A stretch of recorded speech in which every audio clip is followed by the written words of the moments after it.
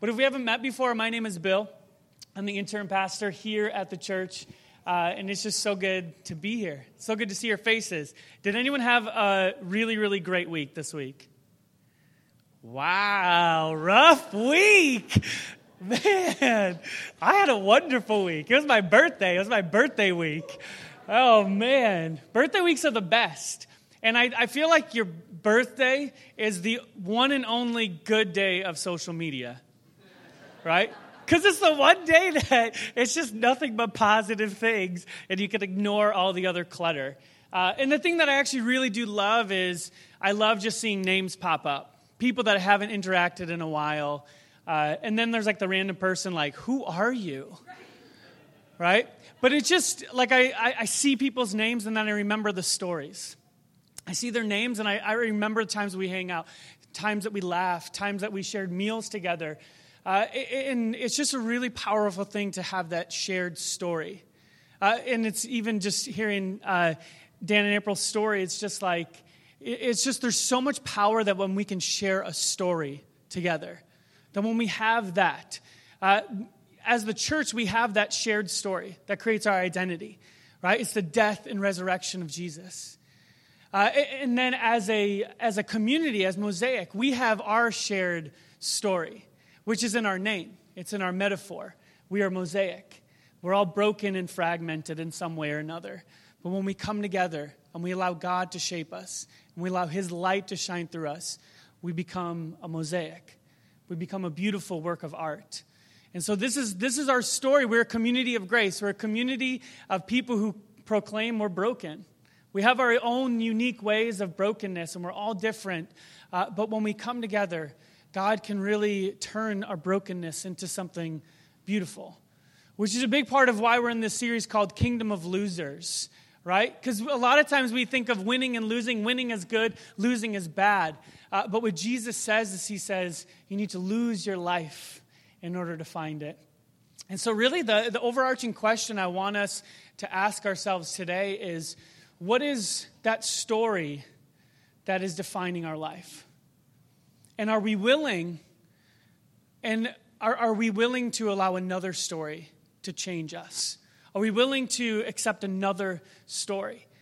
Because that's really what Jesus does in His parables, right? So in this series, we're going through the parables that Jesus told, the stories that He told. Because what He's trying to do in His parables, He's trying to say, this story has defined you, right? And you think that the world runs this way, but what if the world ran this way?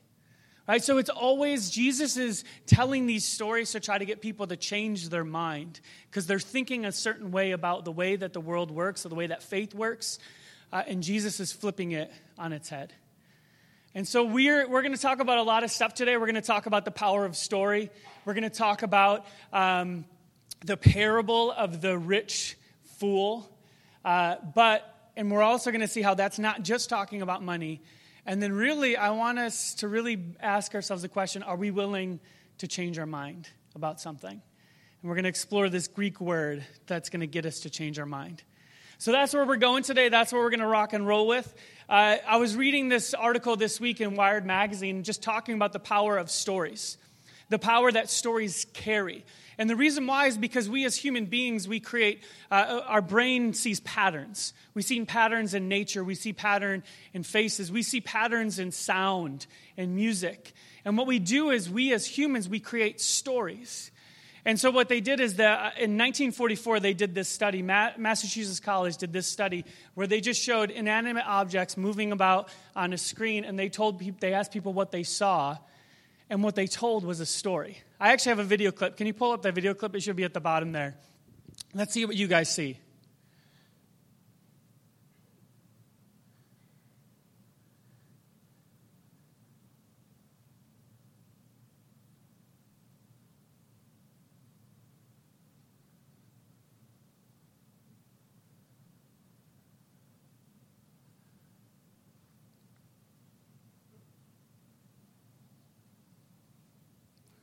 Right? And so everyone that they ask the question, what do you see? They tell a story. Because you got this big triangle that's kind of bullying the little one. And then you have this circle that's running from the big triangle. And so what we do in that video is we see ourselves in that a little bit. Because we remember those times that we were bullied by someone bigger than us. We kind of feel for, like, we create these characters in our mind. But it's just triangles and circles and a rectangle on a screen. And so we as humans, we are designed and we are built to create stories. And that's why Jesus uses the power of a story. Even think about it. What are the parts of the Bible that you remember if you've ever read the Bible before? Typically, the parts that we remember are the narratives. We remember the stories. We remember Adam and Eve and Noah and Jonah. And that's why in kids' ministry, typically you do a lot of Old Testament stories and a lot of Jesus' parables. Because we think in terms of story.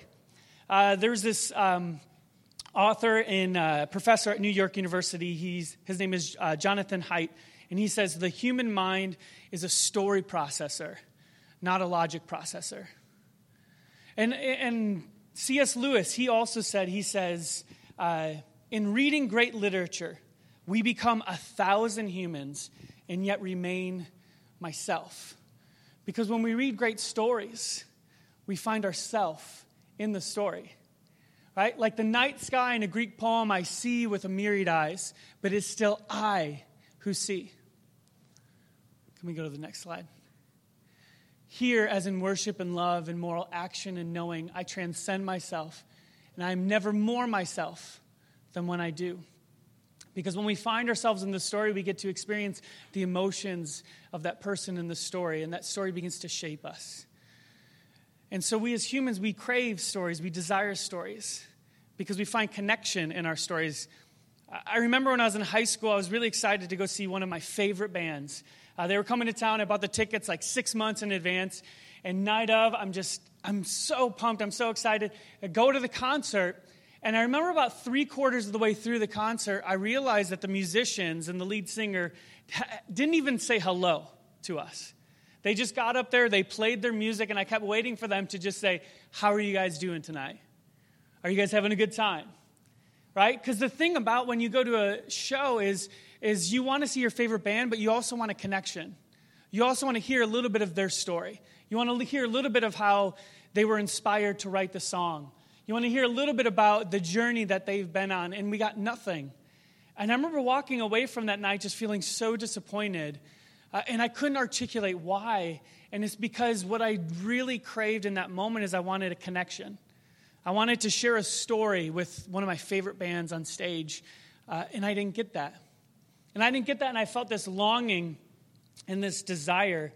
And so really what I want us to do today is I want us to understand the power of that shared connection, the power of that shared story, which is really, in essence, the beauty of the church. It's the beauty of this story that we share. It's the reason why it's important for us as people to really get connected to those who we call our church family. Because as we serve together, as we meet together during the week, as we hang out, as we have meals, as we serve, what happens is we begin to share these stories. And you share these connections, and then those connections grow. And so what I want us to do is I want us to explore this. But actually, before we do that, the big reason why is think about who your best friends are in your life. Think about your best friend or your closest family member. And now what you do is when you think about that person, think about all the stories that you share with that person. Right? Think about all the adventures that you went on. All the times you got in trouble. All the times you did something stupid. You did something silly. And that's that connection that builds us and grows us. And so really today what we want to explore is we want to explore this story of the rich fool that Jesus tells. Because what he's really showing us in this story is he's showing us this parallel between what we think is a winner, Jesus is saying is not. This person is a loser, right? So let's read the story one more time. John read it earlier during the songs, but let's read it again. It's found in Luke chapter 12, starting in verse 13. It says, someone in the crowd said to him, "Teacher, tell my brother to divide the inheritance with me." Jesus replied, "Man, who appointed me a judge or an arbiter between you?" Then he said to them, "Watch out. Be on your guard against all kinds of greed. Life does not consist of an abundance of possessions. And then he tells them this parable. The ground of a certain rich man yielded an abundant harvest. Right? This man's a winner. This man is rich. And he's even richer because he even got more wealth and abundance. Because in this society, if you're rich and if you get an abundance of crops, what they would say is this person is blessed. God has favored this person because this person has stuff and he's getting more stuff, right? So then he thought to himself, what shall I do? I have no place to store my crops. Then he said, this is what I'll do. I'll tear down my barns and I'll build bigger ones. And there I will store my surplus grain. And I'll say to myself, I have plenty of grain laid up for many years. Take life easy, eat, drink, and be merry.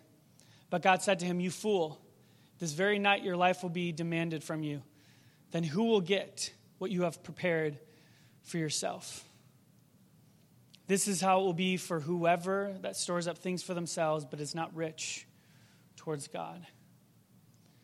See, this story, you don't have to dig too far to really see what Jesus really wanted us to get out of it, right? Because he tells us in this very last line, this is how it is for us when we store up things for ourselves, but we're not rich towards God, right? How are we rich towards God? Like, what should this person have done in this story to be rich towards God? God tells us right at the beginning of the Bible when he talks to Abraham, one of the first things he says to Abraham is, I'm going to bless you, Abraham. Why? Why am I going to bless you, Abraham? I'm going to bless you so that you can be a blessing to the world. And so this person is blessed, but he missed the second part. You're blessed not to sit. You're blessed not to just relax. You're blessed so that you have this stuff that you can use to bless the world. And so Jesus he's trying to flip everything on its head in this moment because we have to understand in their minds, they would see this person as a winner. This person has God's favor. This person has God's blessing. And this person does have blessing. But this person has not stepped into that reality of what God wants us to step into, is to be a blessing to others. Now, a lot of times, sometimes when you hear this story, sometimes it can get misinterpreted. And you can think to yourselves, or you hear people say, well, this means that you just need to give all of your money away. You need to give all of your surplus away. I don't think this parable is telling us it's a bad thing to save money, or it's even a bad thing to have wealth or possessions. But what it's really telling us is, where are you putting your trust? Where are you putting those things that you really, where are you putting everything in your life? Rocking and rolling, yes. It's good, it's good. It'll stop eventually, we hope.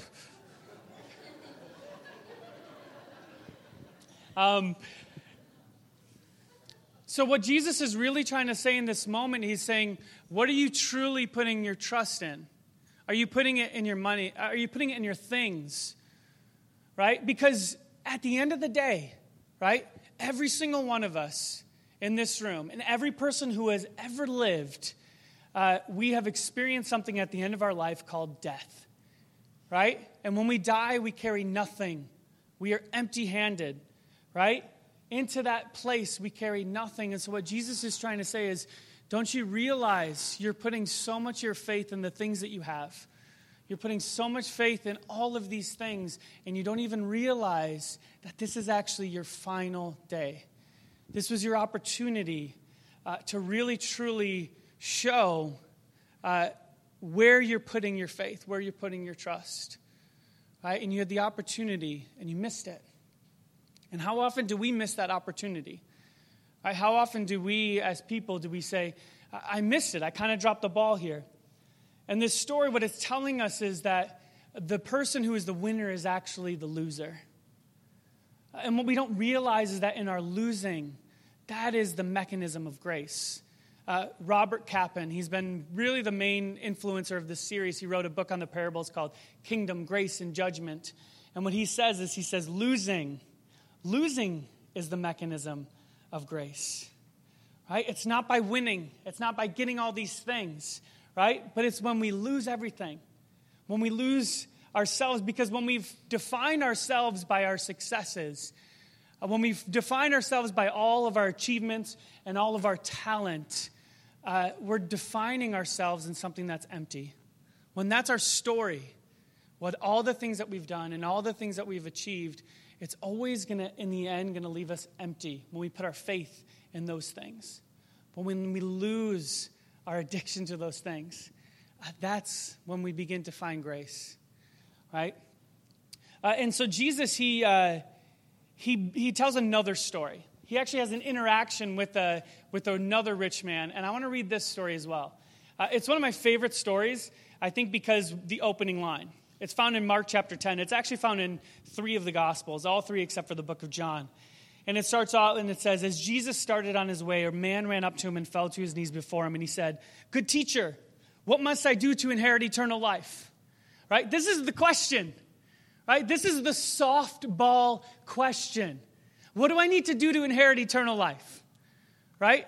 And even you see this question and you think to yourself, I know what 99% of evangelicals are going to say to this question.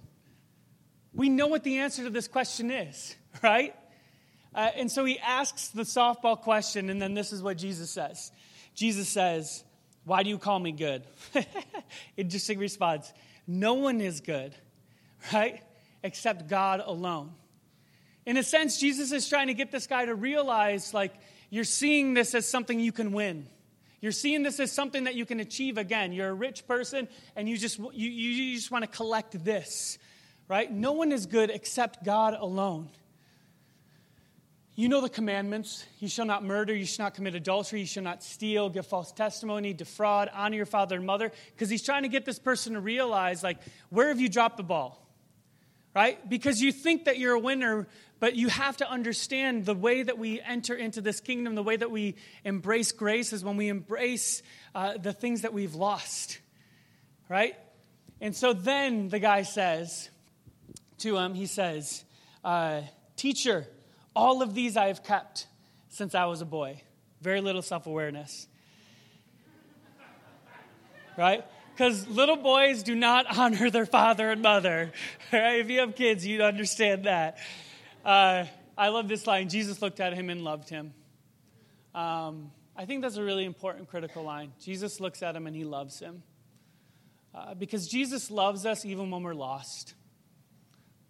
We had the very first parable that Jeff preached about was the prodigal son, the lost son.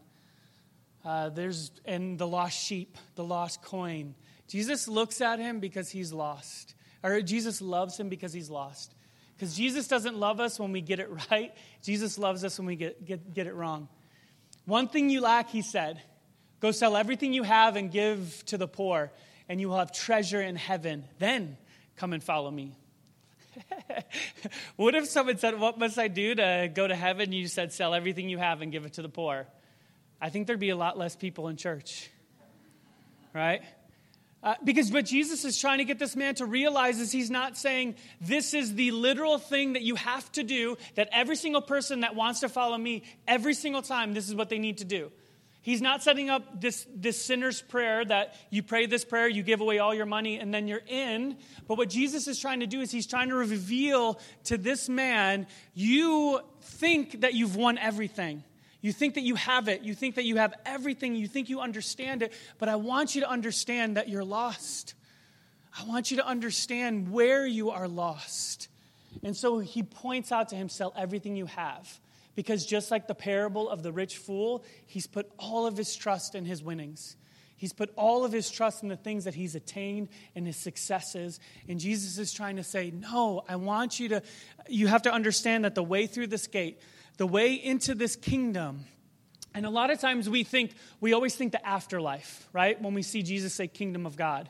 But when he says kingdom of God, it's anything that is under the rule and reign of God, right?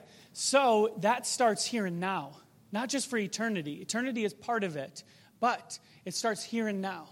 So Jesus is telling this person, everything needs to be under God's reign. Everything needs to be under God's rule. And this area of your life is not.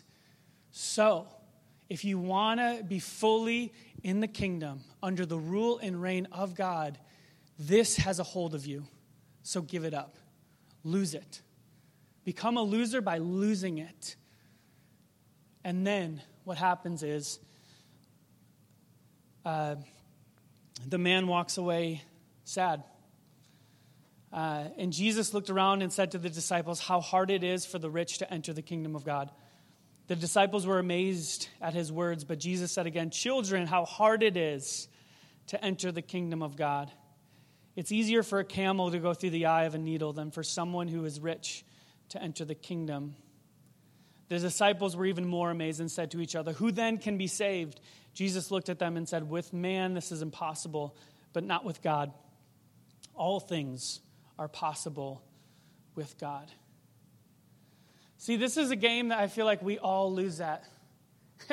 We all fall into this trap. This trap that says, I'm going to put my faith in money. No matter how many times we say it, no matter how many times we read it, no matter how many times we watch a documentary about someone who is a musician and they make it to the top and it's empty, or an actor who makes it to the top and it's empty, or an entrepreneur who makes it to the top and it's empty, no matter how many times we hear these stories, we don't believe it.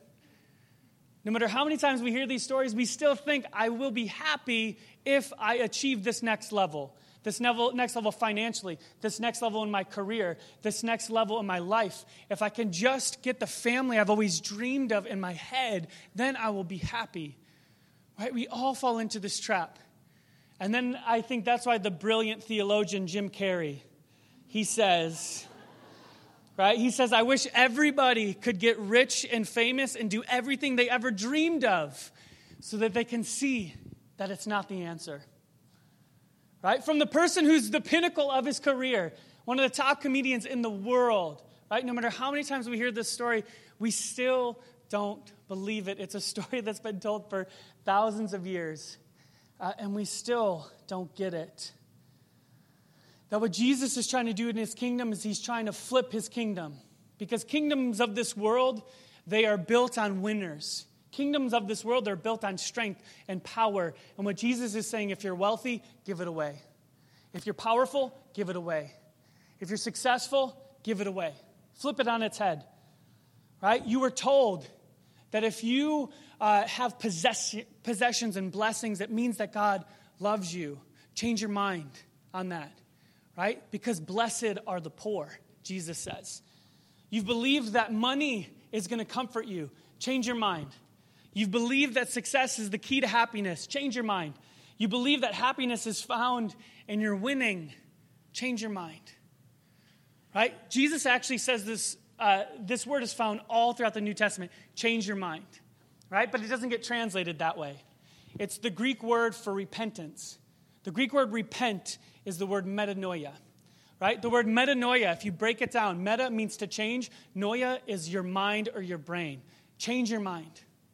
Right? So when Jesus is walking around saying, repent, for the kingdom of God is near, he's saying, change your mind.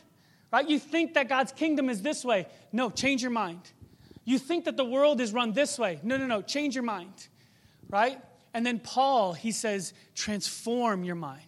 Let Christ transform our mind. Because a big part of it, though, it's the stories that we tell. It's the reason why we take communion as often as we do. Because it's that story that we're continually reminding ourselves, which is that we die to ourselves so that Jesus can live through us. So I'll ask it again. What is that story that are you holding on to that you just need to let go of? What's that story of success or that story of utter failure that you're just holding on to and you know that just needs to be released? I know what mine is. 5 years ago, I was living in California, and in that season of my life, I was really trying hard to be a filmmaker. It was my dream. I got to work on some cool projects, and then had the worst experience of my life working for a visual effects company, and I quit that job, and I said, I'm just going to go freelance. Has anyone ever worked freelance? It's the worst. Or at least I was really bad at it. I should say that. I was terrible at freelance. Thankfully, Nicole worked because we actually had food on the table because she worked for real. I just pretended. But I remember one day I got this email, and it was from this author that I've read a couple of his books before. He's a Christian author. Some of you probably heard of him. His name is Rob Bell. And he's a kind of a controversial figure in the church nowadays. He said some things people didn't like because we want to win. We want to be right. And so then when someone says something that you don't like, you just kind of push back and you argue and you say you're a heretic, case closed. So I got this email, and I thought like someone like signed me up for like a newsletter. I was like, what? How am I getting an email? But it was actually from him, this author. And so I read the email after a week of it sitting in my inbox because I just thought it was spam. And it said, hey, I have this TV show idea. Someone gave me your contact information. Would you want to help me film it, make it happen? He said it was like a spec, and he needed to use it to pitch it to some TV channels and stuff like that. And so I was like, yeah, sure, I'll help you out. I was freelance, which means my friend, his name is Lance, and he does freelance, so it literally is always freelance, right? You work for free all the time. So this was a free project, but I was like, you know what, I'll help him out. It might give me some good exposure. He might actually sell to a station. And so then we did. We filmed 2 episodes of this talk show idea that he had. And he had Carlton Cuse attached to it, which is one of the writers of Lost. So I'm like, I got to read one of the writers of Lost, which is one of my favorite TV shows of all time. And it was cool. Like, we did a decent job for it being free. Did it, sent it off to him, and I didn't hear anything. About a year and a half goes by. Me and Nicole, we moved to Lincoln. I gave up on my freelance dreams and moved to Lincoln. And so me and Nicole are here. I'm working at Whole Foods on O Street, and I got a phone call on my break. And it was Rob, and he said, hey, we just sold the TV show to Oprah's network, the OWN network, 6 episodes. Do you want to come direct the TV show for me? I was like, what? Yes, I've never done that before, right? So we were filming 2 in May, 4 in July, and so I flew out to California. We made it happen, and I remember when we were getting ready to film the first 2 episodes, just feeling this anxiety and this fear because I didn't know what I was doing. I'd never done anything on that scale before, and now there's a lot of money on the line, right? And so there's a lot of people, a lot of pressure, and I didn't do very well, I'll be honest. Like, it was just, the crew was slow, they were bad. There were so many technical errors. Everything kept breaking down. During the show, helicopters kept flying overhead, and everyone was like, is the sound messed up? And I'm like, I don't know. And then the camera guys kept missing shots, and I remember just not handling it really well. I remember just being very angry the whole time, very frustrated, running around like a chicken with my head cut off. And I remember leaving just thinking like, that wasn't good. And then a couple months goes by, and they said, oh, we're going to push back the July shooting to August. Oh, we're going to push it back to November. Oh, we're going to push it back to January, which means it's canceled. And it eventually got canceled. They ended up airing 1 episode, which was kind of cool, right? Seeing 1 episode that I was a part of get put on national television. But I can't help but shake the feeling like how much of that show being canceled was my fault. Like how much, and so there's literal moments where I will wake up in the middle of the night in a panic because I'm like, I failed. I missed it. I stink. I'm the worst. I'm a loser. But then there's other moments, there's other days where I think about it and I say to myself, and it's kind of like I pump myself up, like I took a risk. I did something big. I did something cool. I actually got to have a TV show on national television. Like, that's a big deal. And so in my best and worst moments, I define myself on that one story that happened 5 years ago, on this failure or this success. And it has this weird effect on me because it's this weird success and failure simultaneously for me. It's a story that I know I just need to let go of. And it's a story that's always going to probably get its claws in me in my weakest moments. But I wonder, what is that story for you? What is that moment in your life where you know that there's this story, you know that there's this thing that you just need to let go of? And you need to let a different story speak over you. You know, that's the reason why the parables are so powerful, because there's these stories in our life that are lying to us. They're saying you didn't win, you lost, or you're a winner, right? There's these stories that we're constantly holding on to, but what Jesus is trying to tell us is he's trying to proclaim this story over us. He's saying, you know what? When you win or you lose, God is blessing you. When you win or you lose, God is loving you. Right? You think that the world operates where God is only blessing the rich, but actually blessed are the poor. You think that God only blesses the strong, but God actually blesses the meek and the weak. And so I wonder, where do you find yourself in that story?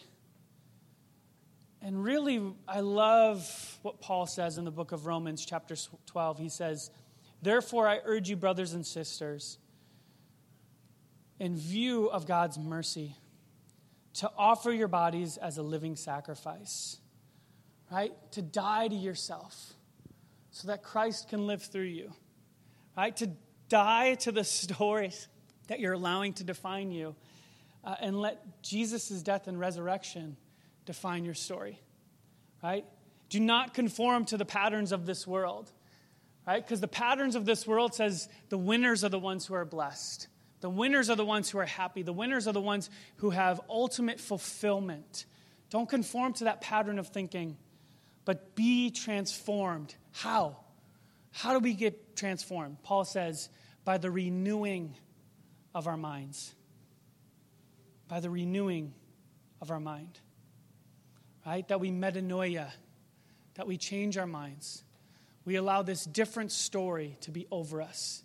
This story that Jesus, who is God in the flesh, loved us enough to become one of us. And then what do? We place him on a cross. But then through his losing, through his death, right, we find forgiveness of our sins. And then through his resurrection, we find that we can also have eternal life with Christ. And that's the story, right? Because we all see our brokenness. We all are carrying those burdens and those shames. And really, this kingdom of losers, it's embracing that we're just letting go. We're waking up to the fact that if it's a win-lose game, fine, I'll lose, right? We're waking up to the fact that we can let go of these things. We can let go of those stories that define us, and we can let Jesus' story renew our mind to metanoia and to meditate on that. And so what we're going to do after we pray today is we're going to share communion together. And I want communion to be that moment for you where you say, and you make this declaration, Jesus, I want your story to be over me. Right? I want to be a living sacrifice. I want to lose. I want to die to myself so that you, Jesus, can live through me. And so what I want to do is I want to pray for us, and then the band's going to come up, or we're going to play. And anytime during the music, just go up and share communion with us. And if you are new here, we don't require classes or anything for communion, but if you're willing to make that bold declaration that Jesus, you want him to live through you, and that you want to die to yourself, and you embrace the resurrection, then I want you to share communion with us. Well, Mosaic, how freeing, right? You don't have to be defined by your success. You don't have to be defined by your failure. You don't have to be defined by the times that you got it right, by the times you got it wrong. You don't have to be defined by your sin. You don't have to be by the times that you haven't sinned, right? That God is so full of grace, right? That he loves you so much, and your leastness and your lostness, that we get to walk out of here with our heads held high. That we get to allow Jesus to define who we are, to define our story, and that we get to share this story together. That we get to allow to have this bond that binds us together as the church, right? And so my encouragement is this, right? My encouragement is what we should learn from today. It's the power of community. It's the power of shared story, that we share this story with Jesus and we share it with each other. So seriously, get plugged in here. Get plugged into what's happening during the week. Serve with us. Talk to me personally. Send us an email. I'd love to help you get connected a little bit more here at Mosaic. Well, hey, as you go this week, just keep that word in your brain, metanoia. Allow Jesus to consistently change your mind. Allow the Bible, as you read it, to transform your mind. And as we go, we get to see really cool stuff happen together. So let's do that. Let's have a great week, Mosaic. We love you. Awesome. Let's pray together.